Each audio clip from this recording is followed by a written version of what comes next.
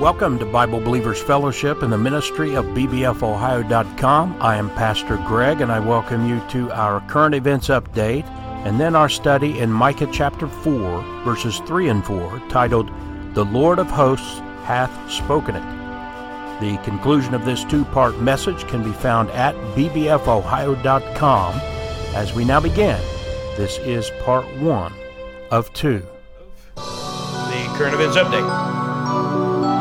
So number 1, Israel at war, 2:28-24, day 145, still 134 hostages by the official count remain, and Biden and his administration are lying about a ceasefire for hostage deal. If you're hearing that, you're probably watching fake news, but it's a big lie.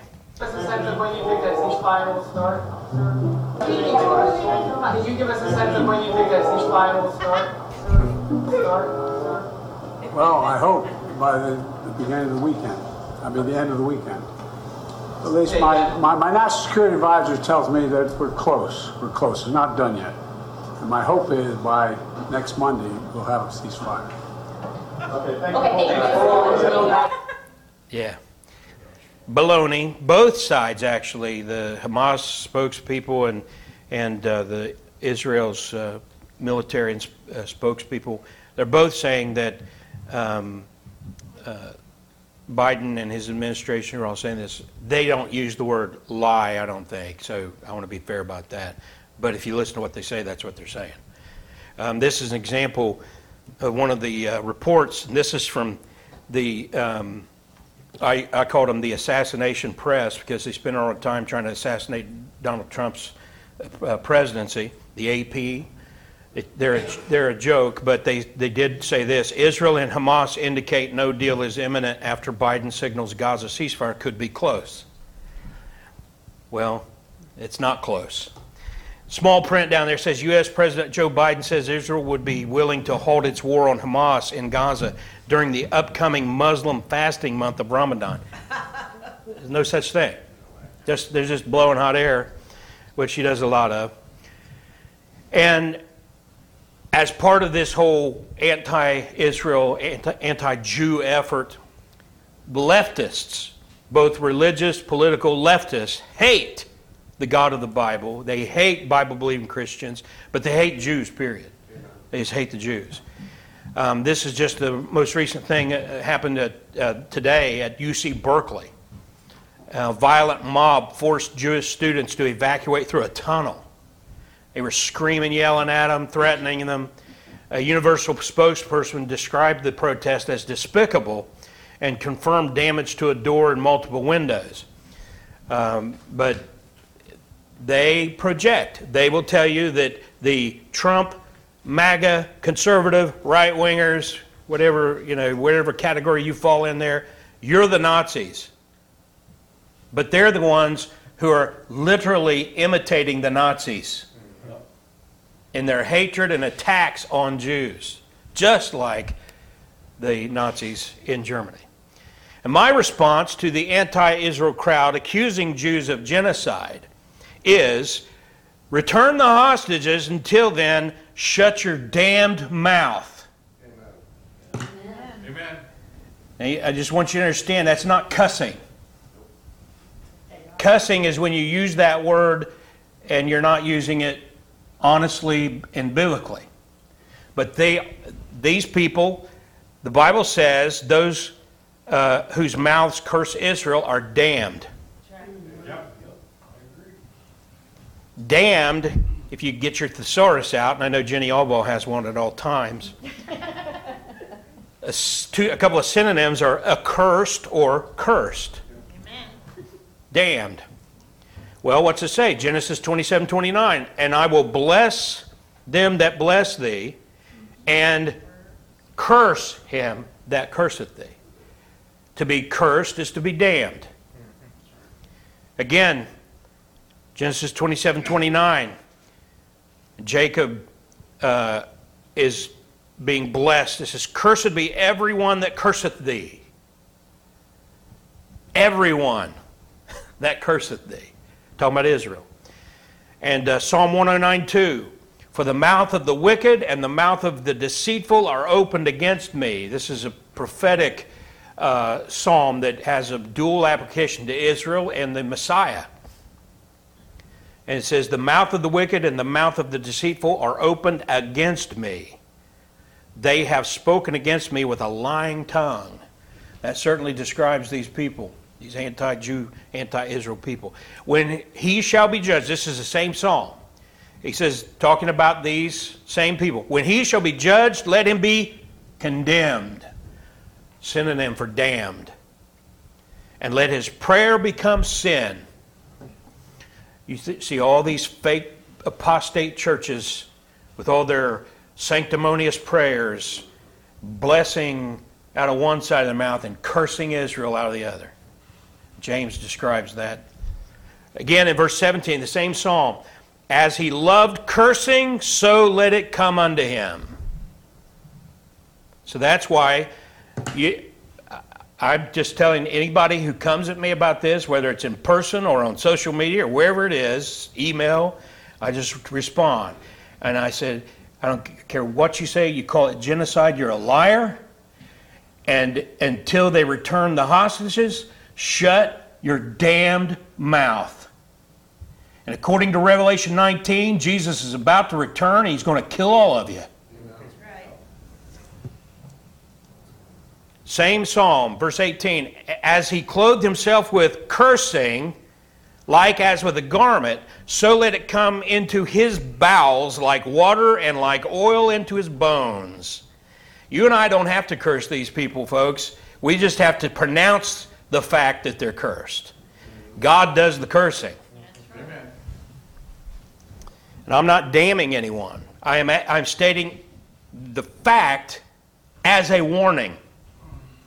And that's how you and I should all approach this when you talk to these people.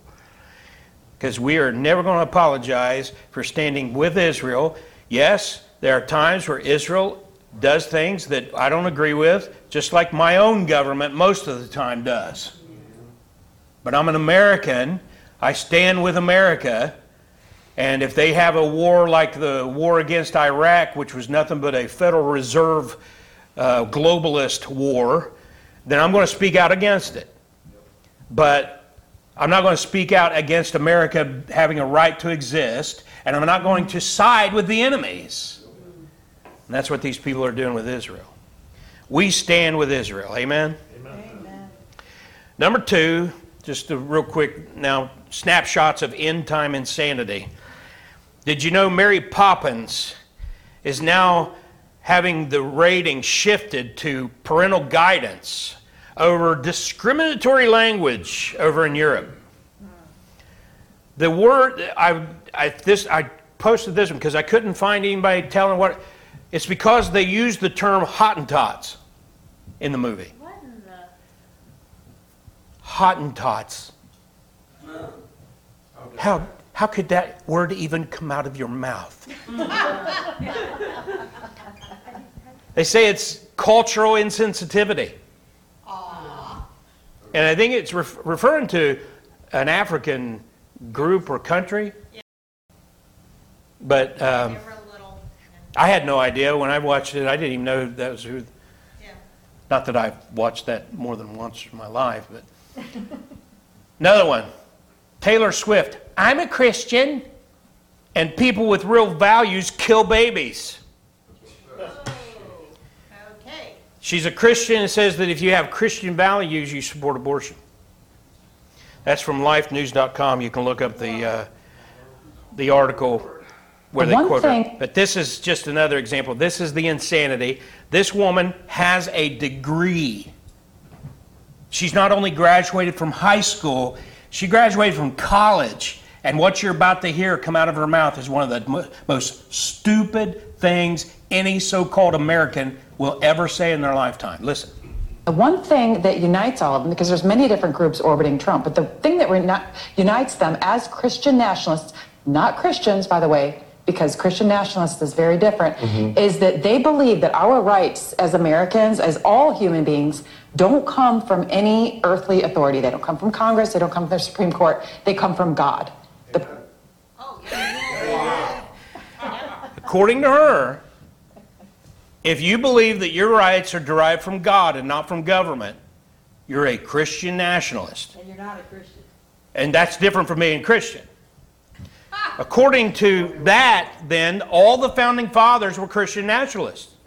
Because the Declaration of Independence says, we hold these truths to be self-evident that all men are created equal, that they are endowed by their Creator with certain unalienable rights. How crazy. I mean, just the public schools, grade school and high school, but a lot of the private schools too.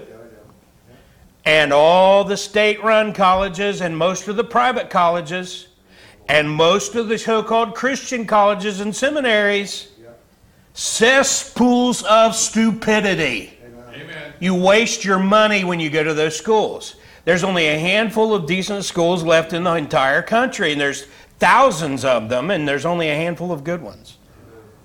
Now, even like Liberty University, which has its problems, but you give them credit where it's due. The people come out of there. I've met them. I've talked to them. They know these things. They don't come out that bad, you know what I'm saying? But I rarely meet a graduate of a state school that knows anything about the Constitution, can tell you the basics about the Declaration of Independence, know much of anything about even history of our country or anything. And like that college-educated journalist, you will find that college-educated teachers, preachers, and scientists are among some of the dumbest people you will ever meet. Amen. Amen.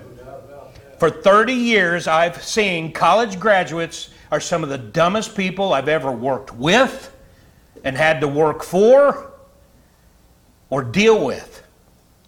You go to the state of Ohio, get a Freedom of Information Act, pull the emails, and go through there and see the kind of ridiculous, illiterate garbage sent out by some of the highest paid people in the state. And they can't even write sentences with correct punctuation. Yeah, accurate that for the private sector. I can testify to that. I can just imagine it's all throughout our culture right now. Because they graduate people without caring about their real education. It's all about indoctrination. It's about turning them into social justice warriors and that sort of thing. People talk. I want you to see this. This is a scientist, but you can see he's an older guy, lamenting the horrible condition of science in our colleges and universities. People talk glibly about science. What is science? People coming out of a university with a master's degree or a PhD, you take them into the field, and they literally don't believe anything unless there's a peer-reviewed paper. It's the only thing they accept. And you say to them, but let's observe, let's think, let's discuss. They don't do it. It's just, is it in a peer-reviewed paper or not? That's their view of science. I think it's pathetic. Gone into universities as bright young people, they come out of them brain dead, not even knowing what science means. They think it means peer-reviewed papers, etc. No, that's academia. And if a paper is peer-reviewed, it means everybody thought the same, therefore they approved it. An unintended consequence is that when new knowledge emerges, new scientific insights, they can never, ever be peer-reviewed. So we're blocking all new advances in science that are big advances. If you look at the breakthroughs in science, almost always they don't come from the center of that profession. They come from the fringe. The finest candle makers in the world couldn't even think of electric lights. They don't come from within, they often come from outside the breaks. We're going to kill ourselves because of stupidity.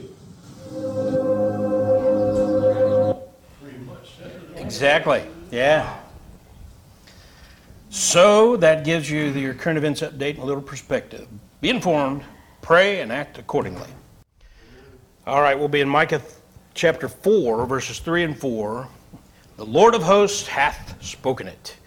So we're continuing our study in Micah 4 from last week, and we're giving info about conditions during the millennial reign. And and by the way, we're going to compare Scripture with Scripture, but we're not going to go out and just find everything the Bible says on the millennial reign, because we'd be here until the millennium, to cover all the material. But in our text, we're going to look at Micah 4, verses 3 and 4. Micah 4, verses 3 and 4. I'll read 3, and then you join me in verse 4. And he shall judge among many people, and rebuke strong nations afar off, and they shall beat their swords into plowshares, and their spears into pruning hooks. Nation shall not lift up a sword against nation, neither shall they learn war any more. But they shall sit every man under his vine and under his fig tree, and none shall make them afraid, for the mouth of the Lord of hosts hath spoken it. Amen? So Micah now tells us about life during the kingdom age. We'll start with a couple of clarifications and introduction, then we're going to look at the governance in verse 3 and the peace and prosperity in verse 4. So to start with the clarifications from the last study, had 2 or 3 people who were a little confused on this, so I want to clarify this. Pre-tribulational belief, and all these are from being a dispensationalist, basically. You'll find some who aren't that hold these same views, but dispensationalists believe that the Bible is laid out, and we showed the chart, and that each dispensation begins with promise and ends with apostasy every time, and we're in the 6th dispensation at this time, and we believe it ends with the rapture. And then after the rapture, we go back to the 70 weeks of Daniel, which only had 69 weeks so far. There's one more week in Daniel's 70th week is after the rapture. That'll be 7 years, sometime between the rapture and the beginning of the 7-year tribulation. We don't know how much time is going to be in there, but we don't believe it's going to be a long period of time. So you have the tribulation, a short amount of time, the confirmation of the covenant. This is all in Daniel 9, 24 to 27. Go out and get our studies in the book of Daniel if you want to download that into your cerebral vortex or whatever they call it. And then at the time of that confirmation of the covenant between the Antichrist, Israel, and the world system, then that begins the countdown to the return of Jesus Christ. At the end of that, then he returns and comes to the earth. But the rapture and the second coming, or the rapture and return, if you will, are 2 different events. The rapture, he comes in the air. The return, he lands on the earth. The rapture, we're all caught up. The return, we come with him back down. The rapture, we go up, and then we're in his presence. We get our glorified bodies. Then we go with him for the marriage supper of the Lamb. The judgment seat of Christ, I believe, comes first. Then the marriage supper of the Lamb. And then we return. We go up just like he went up in Acts chapter 1. When we come back on white horses. Amen. So there's a lot of differences, and we know there are different events. We believe in the pre-tribulation rapture. There are some people who believe that 3.5 years into the tribulation there's a rapture. Some believe it's pre-wrath, so it's like somewhere like 5-6 years. Some believe in the post-trib rapture. That's the difference there. We are pre-tribulational. But what we were talking about last week wasn't about the rapture, it was about the millennium. And the millennium is that 1,000-year period that commences when Jesus returns with us to this earth and establishes his kingdom. We believe that's a literal event. And that is called premillennialism. Right. Millennial kingdom, millennialism, and we are premillennial because we believe Jesus comes at the beginning and sets it up and rules for 1,000 years. The amillennial, like us, believe that at any moment this is all over as far as our time on earth, but they don't believe in a literal 1,000-year kingdom to come, and they make Nero the Antichrist and do all kinds of things like that. They spiritualize and allegorize, and they all disagree on what's what. It's just kind of a messy system like that. But they don't believe in a literal 1,000-year kingdom, so they're amillennial, just like a atheist or atheist. A in front of something means there is nothing after that. So no theist means no God. Agnostic means no knowledge. And so that's what amillennial means, no millennium. But there is a small group who believe that the church is going to conquer the world and rule the world for 1,000 years. And then Jesus returns at the end of it to hand out trophies or something. And that's as crazy. It sounds. I know they wouldn't say it that way, but when you read it, you'll be shaking your head. It's like, you got to be kidding me. But that's what they believe. So that's what I want everybody to understand the difference of pre-tribulational and premillennial. It's not that hard. I'm just going to tell you right now, everybody in this room, you're smart enough to know this. It's just either you don't care or you're lazy. Otherwise, you'll learn these things. Because you need to understand these things. If you're worried about being able to give a decent representation of your beliefs to others, you need to learn these things.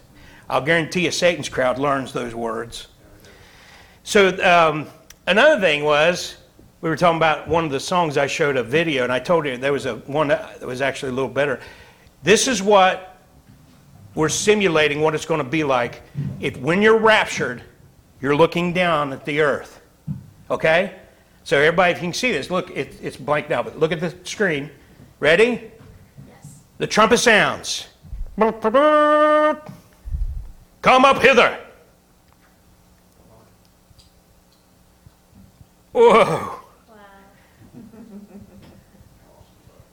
And now we're on our way out of beyond the Milky Way and through the universe, and that's where this ends. Isn't that cool? Amen. Yep, that's what's going to happen. One more time. Maybe you'll have this in your dreams. Oh, come up hither. I will know Look at that. faster than I want it. What makes you think it's got to be faster than that? You just went past the Milky Way. Right now, at the speed of light, it'd take about 100,000 years to get that far. And the twinkling You're going faster than you think. That's faster than you think. and the twinkling of an eye. To get right there, to look back on the Milky Way, would take you 100,000 years at the speed of light. That's how fast that is. What, eh? In the twinkling of an eye. That's what In the twinkling of an eye to gather in the sky, but to travel beyond that, there's nothing. It doesn't. We don't know. Yeah, well, we're going to go fast enough that we'll get to heaven before the tribulation starts. At that speed, you're going to get there real soon. Just telling you. So anyway, some of you are just hard-headed, and I got to deal with it. I thought it was cool. I think it. cool. Isn't it? Looks like Toledo, Ohio. One last thing, Kingdom of Israel border map. Somebody asked about this again. So if you can go out online to our website and you can download this. But that's the Nile, River of Egypt. Then over to the other side, that red line is the Euphrates. Okay? Now the southern border goes way down about halfway through the Red Sea and cuts across because that's how it's described. And I don't have the text there, but we've gone over those before. But that's what the millennial Israel will look like. It's not going to look like that beforehand. But when Jesus rules and reigns, that's how big Israel will be. Wow. All right, so now to the text. Verse 3, and this is building on last week's study. So if you missed last week, you need to go back and listen to it. Our studies are meant for people who will go verse by verse with us through the Bible. And so if you skip and jump, you're not going to get a lot of things because it builds. And that's how God wrote it and intended us for us to study it. But verse 3 begins there and says, and he shall judge among many people and rebuke strong nations afar off. Jesus tells us that when he returns, he will judge the nations. That's how this millennial kingdom is going to start. This isn't the great white throne judgment. A lot of people will try to make it that. Matthew 25. Look at there real quick. Matthew 25, verses 31 to 46. I'll read a few verses here. Matthew 25, beginning in verse 31, tells us the context. When the Son of Man shall come in his glory, and all the holy angels with him, then shall he sit upon the throne of his glory. If you're there, read 32 with me. And before him shall be gathered all nations, and he shall separate them one from another, as a shepherd divideth his sheep from the goats. Now, if you keep your finger there and you look at our text back in verse 3 of Micah 4, it says, and he shall do what? Judge among many people, and rebuke strong nations. What are we looking at here? Nations. Isn't that what your Bible says in verse 32? And before him shall be gathered all nations. But it'll be nations, it'll be individual people. So verse 3 is right when it says people, but also nations, because that's how it breaks down. So look at verse 33, and he shall set the sheep on his right hand. That's why we're all called right-wingers. But the goats on the... That's not an accident. I've told people through the years, I've heard preachers joke about it. I don't think it's a joke at all. I think it's by design. There's a reason why the devil's crowd even calls you right-wingers. Right. And they like to be called leftists because they know they're goats. Yeah, Jesus is on the right hand, not on the left hand. Yeah, that's not, I believe it. It's there for a reason. Then verse 34, then shall the what? King